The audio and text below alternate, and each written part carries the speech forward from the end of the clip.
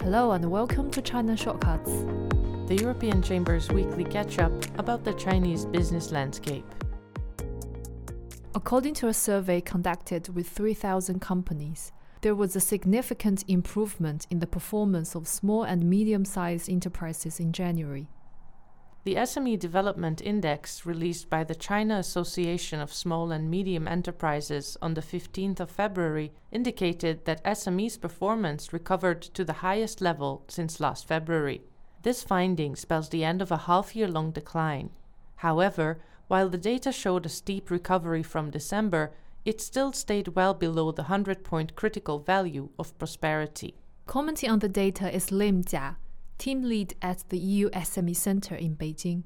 2023 is a year of great expectations for China, having abandoned its zero-COVID policy and international isolation. There's hope for an economic rebound that could stave off a global recession, and optimism that better relations with the EU might bring greater stability to the international system. The economy is likely to recover, but a one-time consumer spending rebound will not solve the long-term structural difficulties the Chinese economy faces. The SME Development Index indicated that SME's performance recovered to the highest level recorded since last February, with SMEs in the transport and storage sector, accommodation and catering sectors logging the biggest improvement. This finding also meant the end of a half-year-long decline.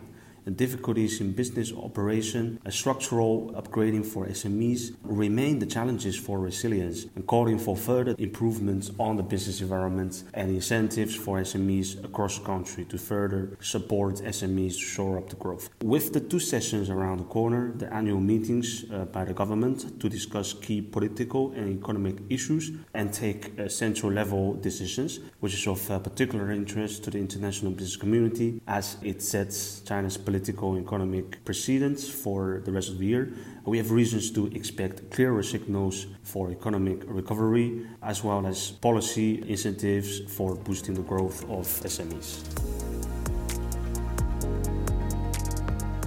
According to a statement released on 16 February by the Swedish presidency of the Council of the European Union, member states have agreed to phase out COVID-related restrictions on travelers from China by mid-March. EU countries will gradually remove the requirement for negative pre-departure COVID tests by the end of February, and the random testing of travelers from China will be phased out by the middle of March. These measures were put in place in January as China's sudden resumption of outbound travel amidst large-scale outbreaks across the country prompted fears about the appearance of a new variant. China is yet to withdraw its testing requirements for overseas travelers. At the same time, some improvements can be seen in the optimization of international travel. According to the Civil Aviation Administration of China, by the second week of February, China resumed regular passenger flights with 58 countries. This accounts for 64% of the countries that handled flights to and from China in the same period in 2019.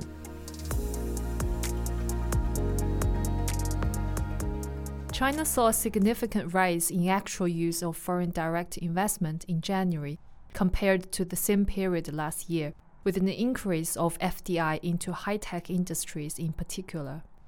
According to official data released by the Ministry of Commerce on the 20th of February, the actual use of FDI grew 14.5% overall in yuan-denominated terms. At the same time, foreign investment in high-tech industries expanded by more than 60% year-on-year. It is important to note, however, that the official data qualifies investment according to the place where a business is registered. This means that investments to China from Hong Kong or tax havens like the Cayman Islands are counted as FDI even if the money comes from subsidiaries of Chinese companies, a phenomenon known as round-tripping investment.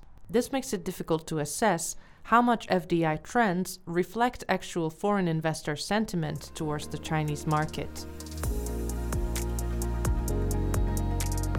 On 1 January 2023, the newly revised law on the protection of rights and interests of women came into force, improving the protection of women's rights and interests in China in a wide range of areas. The revised law stipulates that the state should take necessary measures to promote gender equality and eliminate all forms of discrimination against women. The new set of rules put an emphasis on women's employment security as well, setting out the aim of creating an impartial employment and business environment. Join our webinar on 28th February to learn more about the protection of women's rights in the workplace and the new law's implications for employers. Thanks for listening. Tune in again next week. In the meantime, find useful links in the episode notes.